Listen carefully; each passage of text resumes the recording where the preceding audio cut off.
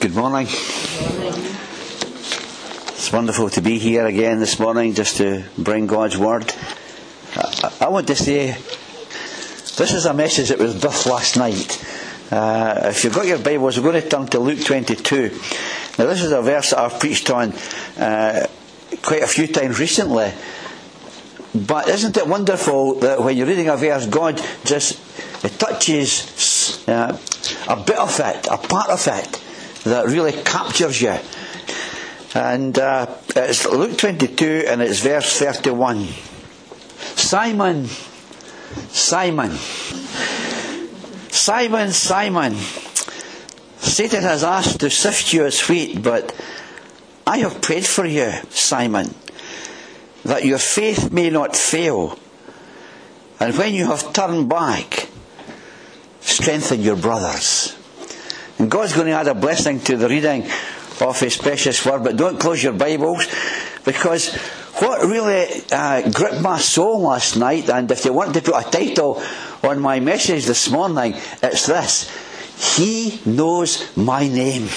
You know, that thrilled me last night. You know, it's good to get back to the simplicity of our faith, isn't it? Because at times our faith, it becomes a bit obscure and it becomes an everyday thing without us giving much thought to it.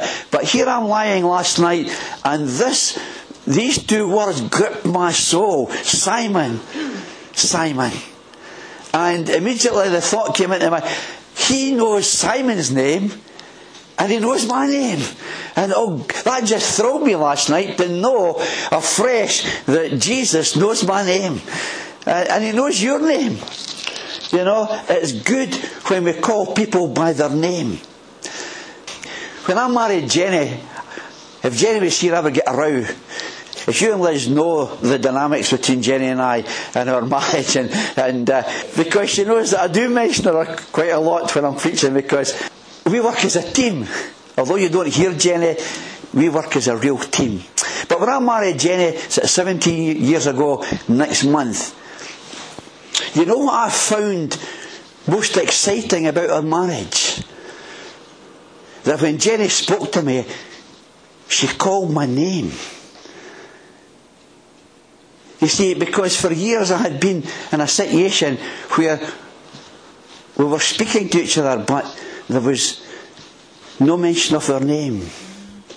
And I wonder if it is when Jenny spoke to me and she called me Bert. You don't know how much that thrilled me. Because see, when you mention someone's name, it adds value to them. You know, we live in a society where people are so undervalued. And we speak about a number or a list in a queue or what it is. You go on these customer services and your call is important to us, but you're number 365 in the queue. You know. But isn't it nice to know that we have a name? And I could say to Jenny, and she's not here, you look at her when I come back, I could say to Jenny, I love you. And that would be good. But when I say to her, I love you, Jenny, that adds value. You see, there are a lot of relationships today are on the rocks because they forget to value the person that they're married to. But you see what I'm saying this morning? Your name is important. Now these shoeboxes here are going to probably orphans, people in dire situations, and nobody knows their name. Isn't that sad? We're going to sing a song at the end of our meeting this morning. It was one I found last night. I didn't know it, but Graham knows it. And the author was in an orphanage in the Philippines. And he walked into the orphanage, and this wee boy came up to him right away and said, "My name's Jerry, we're going to be friends, okay?" And Tommy said to him, "Yeah, we're going to be friends."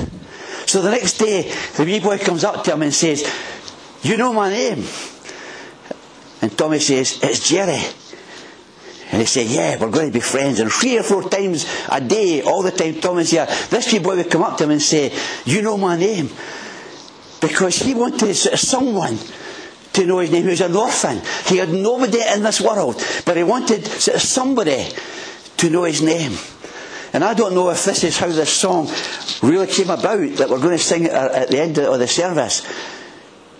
Because he knows my name. Anyone been up at the Croyett Church? Anybody know what I'm talking about? The Croyett Church is up along from Bonner Bridge, away out in the wilds. And in 1845, at the Highland clearances, when they were really sort of chasing folk out of their homes, and they had really nowhere to go, and there was no work because they were going to bring sheep into the Highlands where the folk used to be in their crofts. And on their way to being shipped out, there was a group of these sort of folks, these displaced people, were in the churchyard. They wouldn't even going to the church.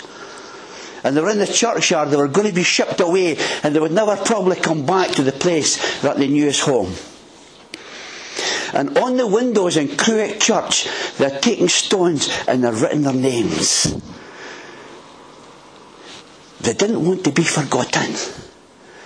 They wanted a memory of where they had been, and they were being chased out, and they didn't know where. And it's just such a move. If you're ever up that way, go and visit the Croyett Church and look at the window. It's still there. In fact, you want to see a photograph? It's on my iPad, where you see the names of people who were displaced and homeless, not knowing where they were going to end up, but they wanted to be remembered. And the way that they were remembered was by writing their name, scratching their name on the glass, and it's still there. And so here is Jesus. It's wonderful to know that Jesus knows their name. Amen?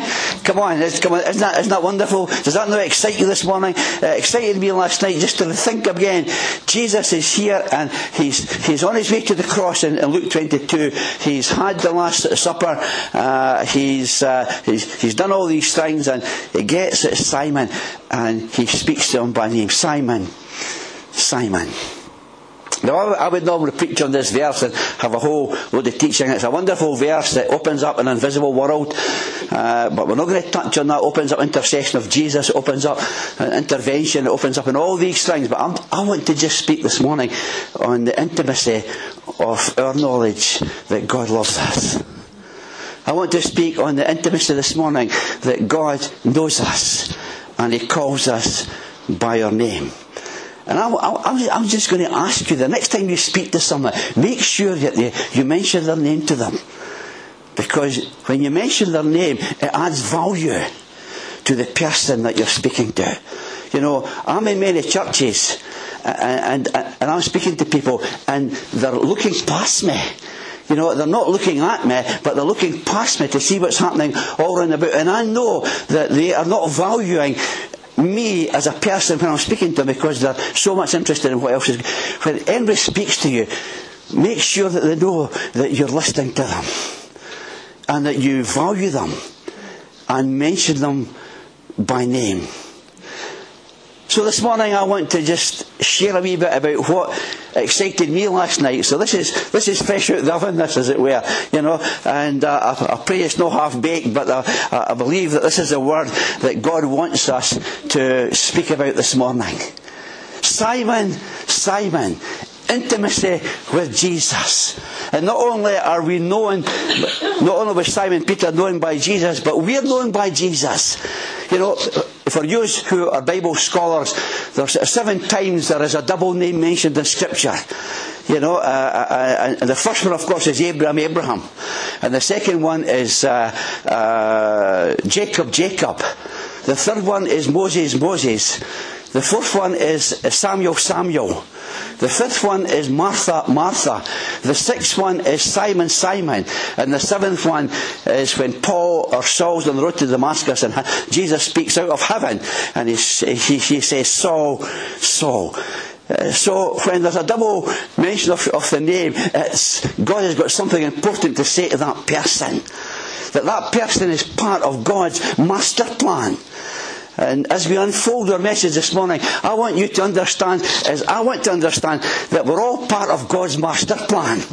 We're not accidents. You know how many people have been told that none of us are accidents. We are all part of God's master plan. Now I don't know if that excites you this morning, but it excites me that I'm part of God, all that God has planned. I am part of God's master plan.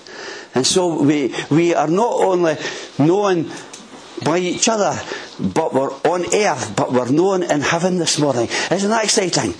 That we are known in heaven. Your name is mentioned in heaven this morning. Do you know that? Because Jesus said to Simon, Simon, I have prayed for you. And the present work of the Lord Jesus Christ is that He intercedes in heaven on our behalf. So your name is known in heaven this morning. Come on. That is just amazing that before all the angels in heaven, Jesus mentions your name. And I wonder what He's praying about you this morning. What do you wonder about that? Jesus, what are you saying about me this morning? What are you praying about me this morning? Because He knows my name. And I'm sorry if I get you excited about this, but I'm just so thrilled again, afresh, that Jesus knows my name. Let's turn back in our Bibles to Psalm 139. To Psalm 139.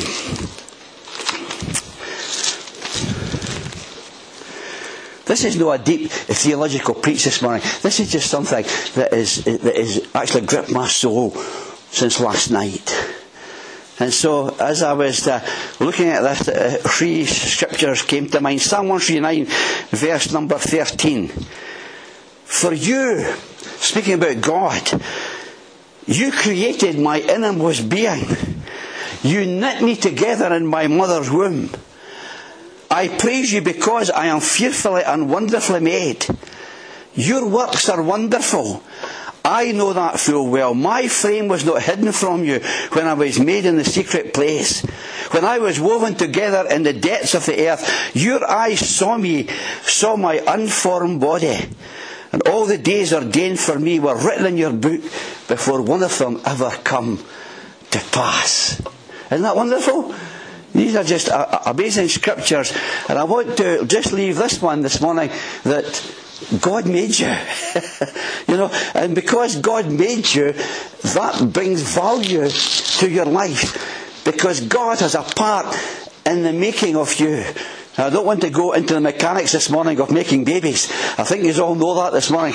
But I want to say that there is another added dimension. That not only in the mechanics of making babies, but there is a sense that God is there at the formation of you and of me. That God had the first touch of you. Isn't that good? Because it said that he created my innermost being. He knit me together in my mother's womb. So He had a touch on your life when you were still in the womb. He was the first person to touch you. Now, if that doesn't add value to you, I don't know what. I want you to get a grip of that in your soul this morning, that the first person who ever touched your life was God. Wow. Because He knit you together in your mother's womb. He was the first person to touch you. Oh, He touched me. Yeah? I love that song, you know. He touched me. And oh, the joy that filled my soul. Something happened. Made me whole. He touched me. He touched me. But the first person that ever touched you was God. Because He was there at your very creation, at your conception. And I think that is just marvellous. That just puts a solid foundation on my life this morning. As we've got a new baby growing in the audience this morning, isn't it wonderful to know that God has already put a touch on your little boy's life? And I think that is just amazing, that God has already touched his life because He knits you together in the mother's womb. Not only is He the God who was the first to touch us, He is the very first one to see us. He saw me unformed in my mother's womb. You might say, it's wonderful when you see your baby for the first time. You know, that moment of birth, that moment when your baby is presented to you and you see it for the first time. What a wonderful sense that is of just wonderment.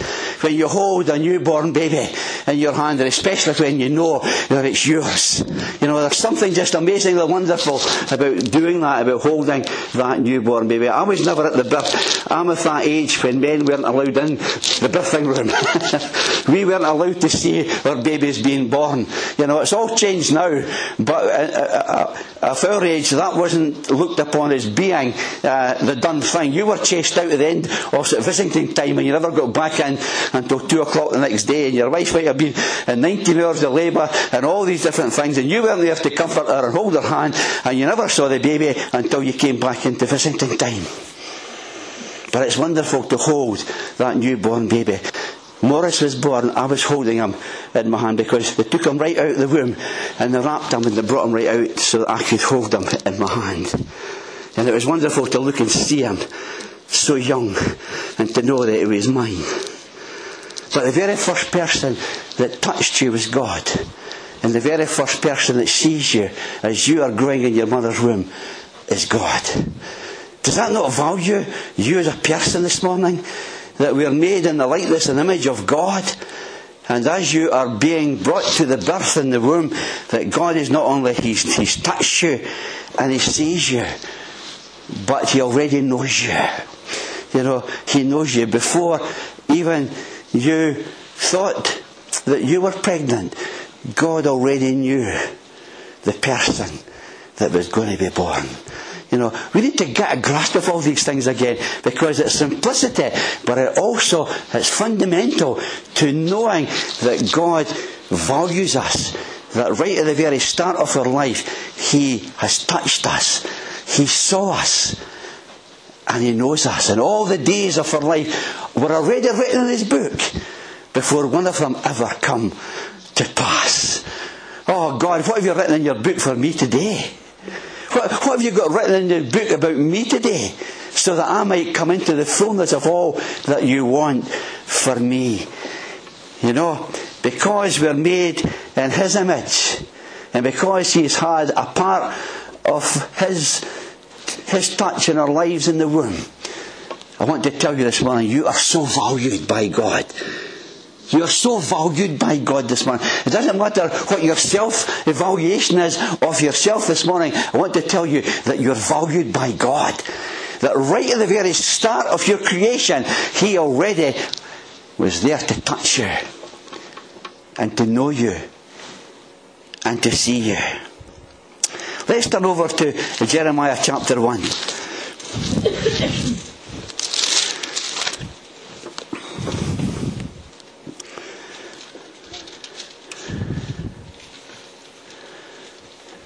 Jeremiah chapter 1 and verse number 4. The word of the Lord came to me saying, before I formed you in the womb, I knew you. Isn't that amazing? Before I formed you in the womb, I knew you. Before you were born, I set you apart. I appointed you to be a prophet to the nations. Amen. And if we said nothing else this morning, that is just filled with grandeur and wonderment, that before you were formed in the womb, I knew you. Wow. You go into Ephesians chapter 1 and you read this, that from before the creation of the world, before there was anything ever else was created, that God had already chosen you away back in the ages of eternity. That He hadn't even made the earth, He hadn't even made the sea or the stars or the sky. Before He had made anything else in creation, it says in Ephesians that before the foundation of the world, you were chosen. I want to tell you this morning, I hope you look upon yourself as a chosen one. Not an elite one, but a chosen one in God. That God had already chosen you from before the foundation of the world. And it doesn't matter about accidents or about this or about that. I want you to hear this morning that you're chosen. Amen? Come on. You are chosen. God has already put His finger upon you before you were even born. It says this, that God chose Jeremiah, from before he was even formed in the womb, you were part of the master plan of God. God was going to do an amazing work over this whole earth through Jesus Christ. And you and I are part of all that great plan that God is unfolding just now. That God is unfolding this plan just now, and you're part of it. And I want to tell you something else this morning. The body of Christ cannot function without you. I want you to hear that this morning. The body of Christ cannot function without you, because without you there's something missing from the body of Christ. Because you have been brought in, if you're a saved, born again believer this morning, you are part of this body of Christ that lives and moves at this time on the earth. And it needs you to function in order for the body to work.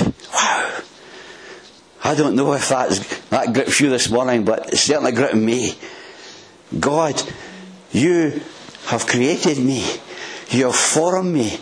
You have chosen me so that I might express you in this day and in this age. I wrote a wee quote down here. God took his time and made everything about you on purpose. See, he made everything about you on purpose. Your strengths, your weaknesses, who you are, your nature. He took his time and made everything about you on purpose so that you would function and express that irreplaceable part of his body. I think that's amazing. That you are an irreplaceable part of the body of Christ in this day, in this generation, and in this place. Amen? Wow. He knows my name. Before foundations of the world was laid, he had chosen us. And he says to Jeremiah, before you were born, I set you apart. And I think that what he says to Jeremiah is what he said to every one of us. That before you were formed in the womb, I had already put my finger upon you. Come on. You are so uniquely wonderful this morning that God has already put his finger upon you. And it says that he not only set us apart, but he set us apart for a purpose. He set us apart for a purpose. One of the authors who had an influence in my life was just killed there last Friday in a plane crash in Bahamas. I'm trying to mind his name, but I'm getting old now. But he was killed in a plane crash as he come into Bahamas airport. Myles Munroe, Dr. Myles Munroe. He had an influence on my life because all he taught was kingdom. He was a motivational speaker, and governments around the world invited him in to speak to governments. But all he taught to the governments was kingdom principles. And they accepted that from Myles Munroe. But he said this. He said, the greatest tragedy in life is not death. But the greatest tragedy in life is to have lived and died and never found and fulfilled the purpose for which God made you. Wow. Isn't that true? You know, the greatest tragedy in life is not death. But he believed the greatest tragedy in life was to have lived and died and never found and fulfilled the purpose for which God had made you. It's good to seek God. God, why am I here? What is the purpose of my life? Why did you set me apart? Why did you touch me in my mother's womb? Why did you set me apart? What is the purpose that you made me? And it's good just to seek God and ask him. If you've never really known what the purpose for your life is, why don't you seek God today and say, God, I want to know the purpose so that I can fulfill it. And in my fulfilling it, I bring glory to your name. Jeremiah, wonderful scriptures, isn't it? That not only has he made us, but he planned for us. And he took his time and he made everything on purpose so that we could be an irreplaceable part of his body at this time. Let's come over to Zephaniah chapter 3. You know all these verses, but it just gripped me last night as I was he knows my name. Amen. Come on, say it to yourself. Jesus knows my name. He knows my name.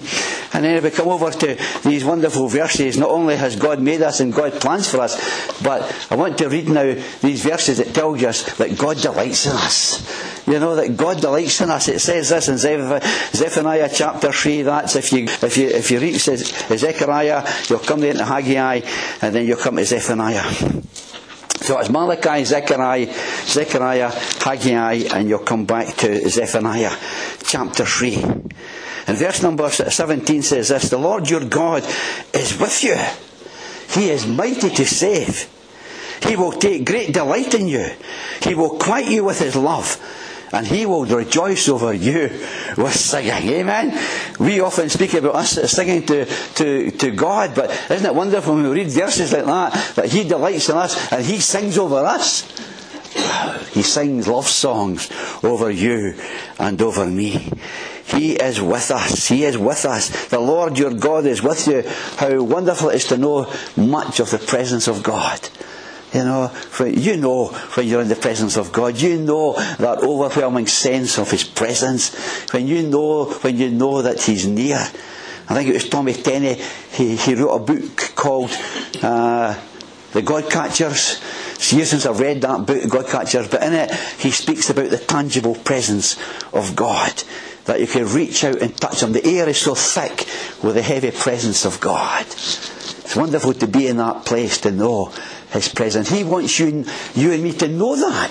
Not on an occasion, not only when we come together. It's wonderful when his presence just falls amongst us when we come together, but individually. He loves to walk with us, and he loves to talk with us. He loves to be with us, so that no matter where we are, we know that we are in his presence. John has reached another stage in that life, and he now is in the reality of his presence, because to be absent from the body is to be present with the Lord. And John is just enjoying such an amazing fellowship this morning, because what we experience here in part in time, he is now starting to experience that. And that brings joy, that brings hope, that brings comfort to know that absent from the body, we are present with the Lord.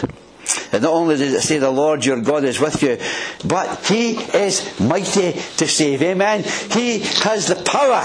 Our God is able. Amen. Say to the person next to you, our God is able. Come on, let's be interactive this morning. Our God is able. Amen. Because he is the God who has the power. You know, he has the power. No matter what circumstance you're in this morning, he has the power to take you through it. He has the power to take you through it, because he loves you. He delights in you. He has put his touch on your life. From the very moment that you were conceived in the womb, he was already touching your life. And so why would they let your life go as you get older, as you go into circumstances? He becomes more precious to us, amen? And so he not only has he brings his presence, but he has a wonderful power to touch our lives and to change our lives, and to be with us through every circumstance of life. He is mighty to save. He will take great delight in you. You know, isn't it wonderful to think that the God of heaven, you think he's so busy running the world and ruling the world, and the stars in their course and everything all taking place, but he takes the time to delight in you. You know, come on. That's so just wonderful this morning, that he takes the time to delight in you. He delights in you this morning. Come on, he delights in you this morning. He delights in you this morning. Whoever you are, wherever you are, whatever you are doing, or whatever circumstance you're in this morning, he delights in you. Amen. And then it goes on to say, he will quiet you with his love. He is the one who can bring you peace. You know, I've been in situations in my life when all that's been seen above the waves has been the fingertips. You've been there, haven't you? You've been in situations in your life when all that you see is your fingertips above the waves. You think you're going to be swamped. You think you're going to be overwhelmed. You think you're going to sink like Peter. And you look at Jesus and you reach out for him. And in all the storms of life, he's the only one that can bring you peace. You know, the disciples were getting a bit upset. Jesus was asleep in the hinder part of the boat, and the waves were coming in to swamp the boat, and they were getting afraid. They were seasoned sailors. You know, they had been in storms before, but never a storm like this, and they were so afraid that they were going to lose their lives that they woke up and said, "Master, carest thou not, we may perish."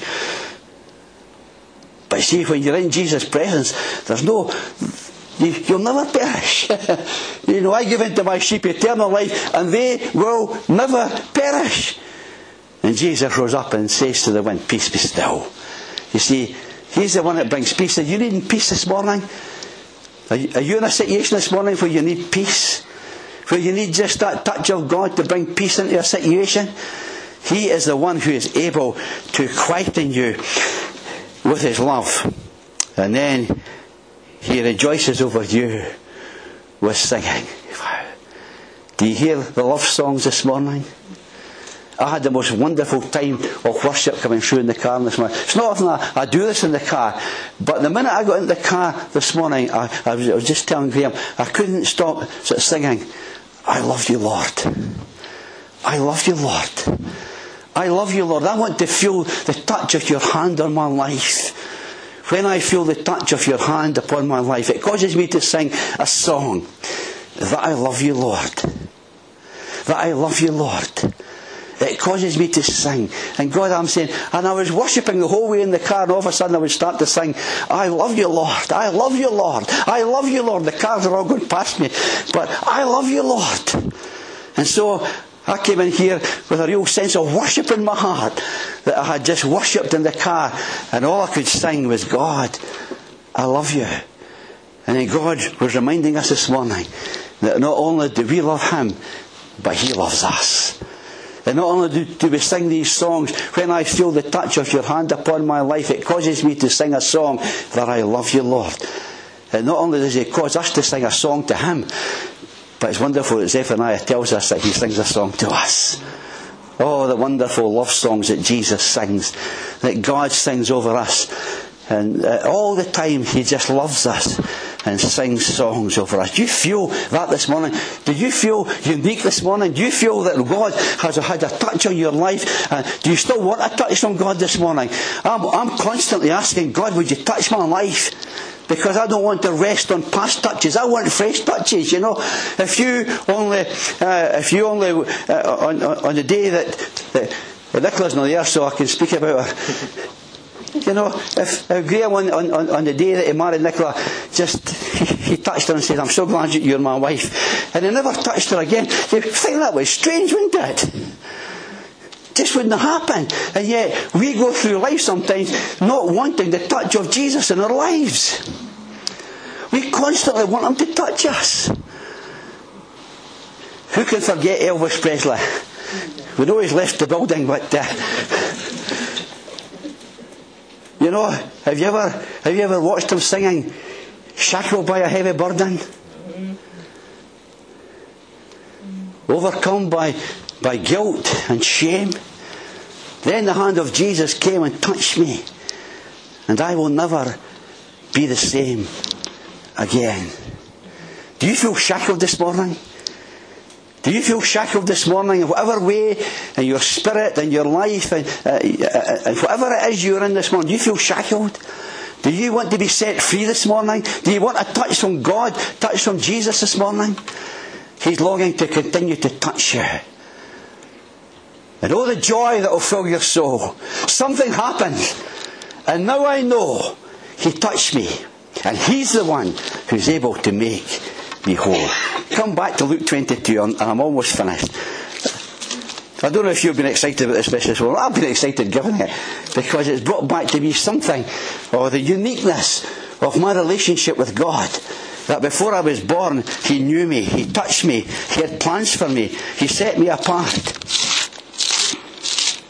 I remember as a boy, and I would only be 9, as you look up Luke 22, I would only be a boy of 8 or 9. I don't even know if I'd come to faith in Jesus Christ. I came to faith in Jesus Christ when I was 9, on the 26th of January 1954.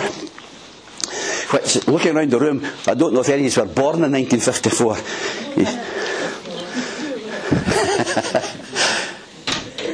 But I remember walking to school one day, and I was a wee bit late. Now, we used to climb up a hill up to the school and up over a waste bit of ground. And I remember being on that waste bit of ground, and I heard somebody saying, "Bert, Bert." And I looked around as a wee boy at 8 or 9, and there was nobody there. And I believe that was God starting to call me. Because at 9 I gave my heart to Him. At 14 He called me to be a preacher. I heard a man of 82 in Balfron just recently, David Hathaway. And he's 82 years of age, and he's still crying for the touch of God in his life. He's still crying for the fire of God to fall on him. And I was so envisioned that night again. Because I want to be, I'm not 82, but I want to be, whatever age I am just now, I want to be still crying out for a touch of God in my life. Because there's no other touch is more wonderful than the touch of God. Simon, Simon, Satan has asked to sift you as wheat, but I have prayed for you, Simon. And I want to finish this morning. Not only has He made us, and not only has He planned for us, and not only does He delight in us, but how wonderful that He continues to pray for us. Wow. He's praying for you this morning, Bill. He's praying for you this morning, Maureen. Irene, Eileen, Mavis. All these names that I just forget who they are this morning. But you know who you are. He's praying for you this morning because His role is the intercessor. He mentions you in heaven this morning. He mentions you before the Father. How unique is that? How amazingly wonderful is that? He knows my name. And that wee baby that's about to be born in April, He's already touched that baby. He's already given that baby a name.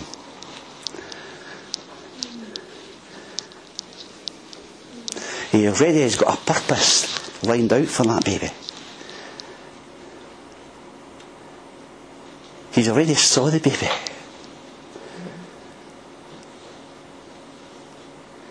And that's true for every one of us this morning. You will call His name Jesus. How did Gabriel know that to bring that name? Because God had already named who Jesus was going to be. Samson was the same. There's numerous occasions in Scripture where God gives a name to the baby that's about to be born. And He mentions your name before the Father. Why? Because His name, your names are graven on His hands. And so when He brings His hands out before the Father, your name's on it. Your name's already written in the Lamb's Book of Life. Amen. Your name. Your name. My name is already written in heaven in the Lamb's Book of Life, but I've also engraved in His hands. That praying intercessor Saviour. What's He praying for you this morning, Mavis? As He holds the hands out before the Father God, and your name appears in it. Isn't it wonderful to know that He's praying for you? Amen. Simon, Simon. He knows my name. He was my maker. He is my Father. I have prayed for you, Simon, that your faith might not fail. But even if you do fail, when you come back, you will fulfill the purpose for which I called you, and you will strengthen your brethren. Thank God He's the God of the second chances. Amen. Thank God He's the God of the second chances. Thank God He doesn't write us off. Amen. He doesn't throw us out. What does He do? He takes us out and He puts us back in His fuel, and He makes something beautiful out of it. Do you feel you want to be put back on the wheel of God this morning, on the potter's wheel? You know, there's no a scrap heap in God's pottery. There's no all these discarded plates and vessels outside God's pottery that He can't do nothing about. That happens in normal potteries. But it doesn't happen in God's pottery. Because when the vessel, the plate He's working on does not turn out as He expected, He takes it and he puts it back on the wheel. And I just feel this morning, this has been a simple message, but I hope it's been a profound message that makes us understand something of the uniqueness of a relationship with God. He touched us in the womb. He saw us in the womb. He set us apart in the womb. He had a purpose for our lives. He planned our life for us. He delights over you with singing. And he prays for you in heaven. Simon, Simon. That set off a chain reaction in my mind last night. And I pray that when you think about your name this morning, it sets out a chain reaction of all that God has for you. In Jesus' name. Amen. Let's just let the Holy Spirit minister into your lives this morning.